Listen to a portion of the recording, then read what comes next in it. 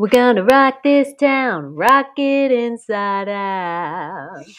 Company towns, that is. Today, in this bonus episode, we talk about the history and harm of company towns and what they look like in the 21st century. Let's go.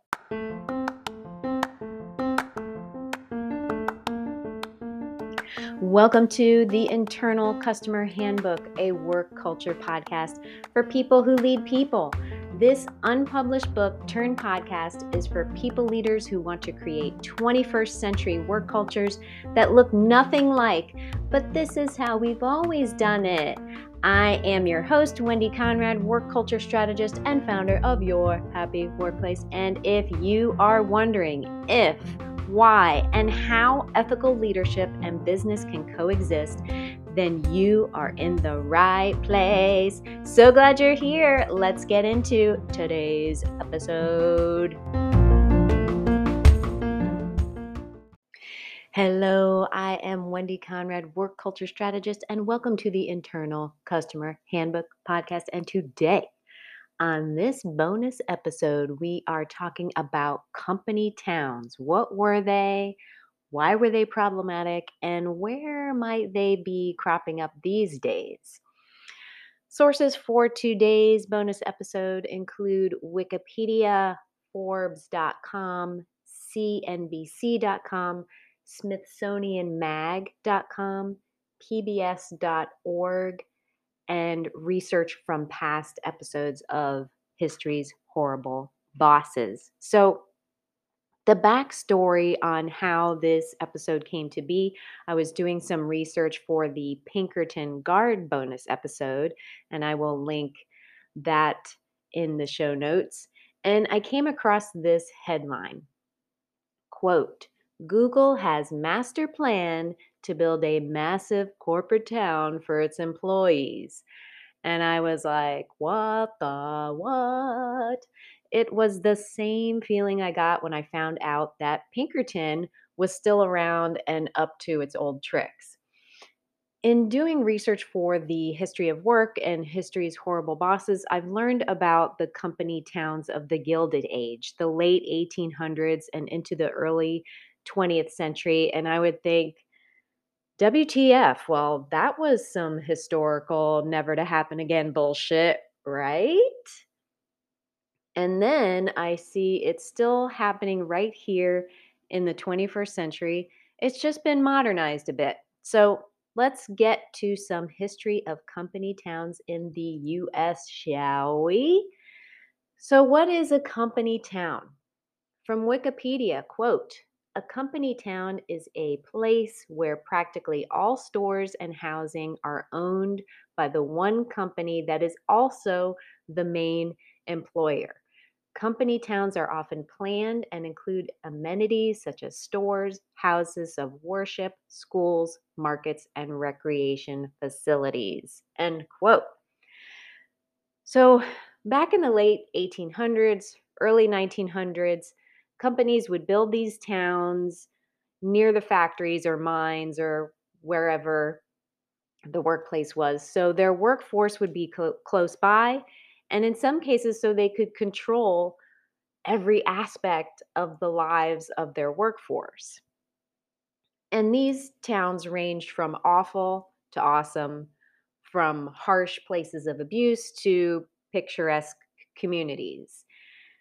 Towns built by coal companies, for example, were more like prison camps where residents experienced severe poverty and abuse. But communities like Hershey, Pennsylvania, built by Hershey Chocolate Company, were meant to be great places to live so they could attract workers rather than create these towns of misery. And fun fact, Hershey still exists today. You can go there and visit. So, the public facing story of the company towns of the Gilded Age era, um, and the towns that fell under the category of abusive and unsafe was kind of like, hey, look at me. I'm the big boss. I care about his employees. I'm giving them this place to live and religious training which, by the way, in many cases, residents were required to go to church. And the bosses are like, where can I pick up my world's greatest boss mug? Look how amazing I am. But in reality, these towns were controlling and exploitive. So let's talk about paternalism, which is really at the heart of the creation of these company towns. And paternalism is a subtle form of social engineering. It refers to the control of workers by their employers, whose aim it was to force the middle class ideals upon their working class employees. Many 19th century businessmen, robber barons included, felt it was their moral and religious obligation to civilize their workforce. So they felt they were advancing society, and in doing so, also furthered their own business interests. So in company towns, everything was owned and operated by the company: the general store, the school, the bank, the library. In the example of Pullman, he even approved or rejected what books were going into the library. Bars were often prohibited because they were seen as negative influences. Some of these towns were fenced in or had guards, and the owners, employers would say, "We're protecting you from things like traveling salesmen." I picture like an apocalypse scene where there's this company town and it's all fenced in and it's just surrounded by like zombie traveling salesmen. "We're going to catch you. We're going to sell you our stuff." Um, Many of these towns had no town government and they were run by company officials, with workers having no say in how they were governed. The living conditions were often unsanitary and unsafe. Residents were often subject to inspections by company officials. Rents were high, and residents could be evicted at any moment. Company towns were just a way to completely control the workforce. Although many prominent examples of company towns portray their founders as, quote, capitalists with a conscience. Is there such a thing? Critics of the company town view them as an economically viable ploy to attract and retain workers. Hey, come work for us and we'll give you a place to live in hell. And at their peak, there were more than 2,500 company towns housing 3% of the US population at the time. And companies that started them were primarily in industries like coal, steel, lumber, etc. Most of the residents were immigrants that were new to the country. We talked a lot about the Pullman Company town in a past History's Horrible Bosses episode, and I'll link that in the show notes. And also the episodes featuring Sam Slater, Henry Frick, and Andrew Carnegie. By the 1920s, the need for company towns had really declined significantly due to increased prosperity. So a strong post-war American economy meant things like cars were more accessible to low-wage earners. This meant workers no longer needed to live near their workplaces and now had access to more employment opportunities further away from where they lived. Also, workers were no longer dependent on employers for things like health care and education. The Roosevelt administration's New Deal was really the final blow to end American company towns, at least that version of them, by raising the minimum wage, encouraging industrial self governance, and pushing for the owners of company towns to, quote, consider plans for eventual employee ownership of homes. So, fast forward to more recent times. In March of 2021, Elon Musk announced plans to incorporate the Boca Chica area of far southeastern Texas, the site of a SpaceX rocket manufacturing and launch facility, and would call the city Starbase. And some have labeled these plans and SpaceX's existing operations in this area as an example of a company town. Facebook is also another organization that provides housing, amenities, and transportation for their workers in some cases. So now we get to Google. There's a Forbes article from September of 2020 where they talk about Google's plan for an updated version of the company town. It's going to be, according to this article, over 1 million square feet of office space, along with residential housing, open air recreational space, commercial buildings, retail shopping, and a host of other amenities. The search engine company will hold ownership of the campus. They're calling it a campus.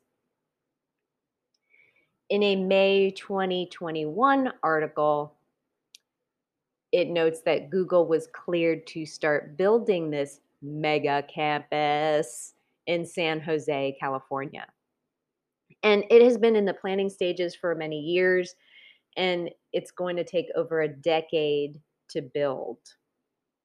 Google will develop 80 acres of land in downtown San Jose, including, now they're saying, over 7 million square feet of office space for 20,000 workers and thousands of housing units. Googletown, I call it Googletown. Googletown will also include hotel rooms, short-term lodging for Google's corporate guests.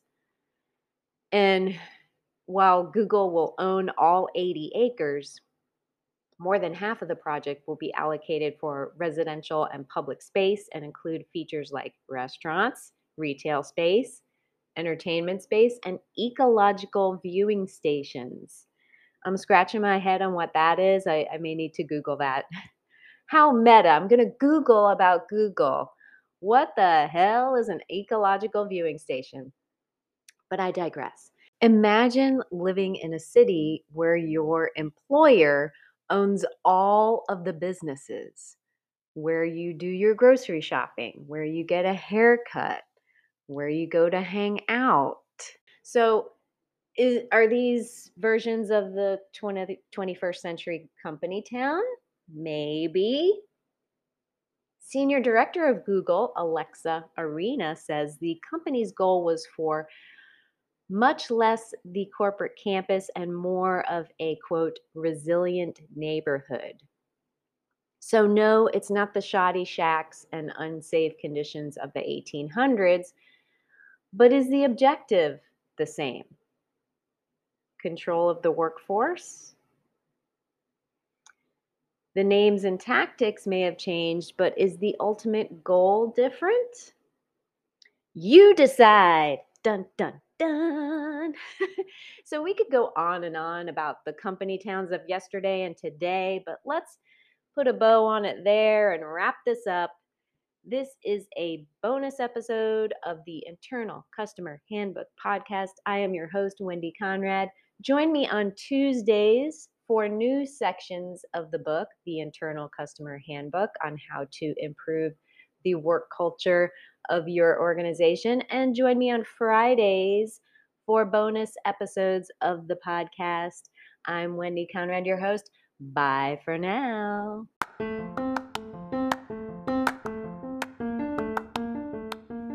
Thanks for listening to today's episode of the Internal Customer Handbook podcast. Please subscribe and share with friends.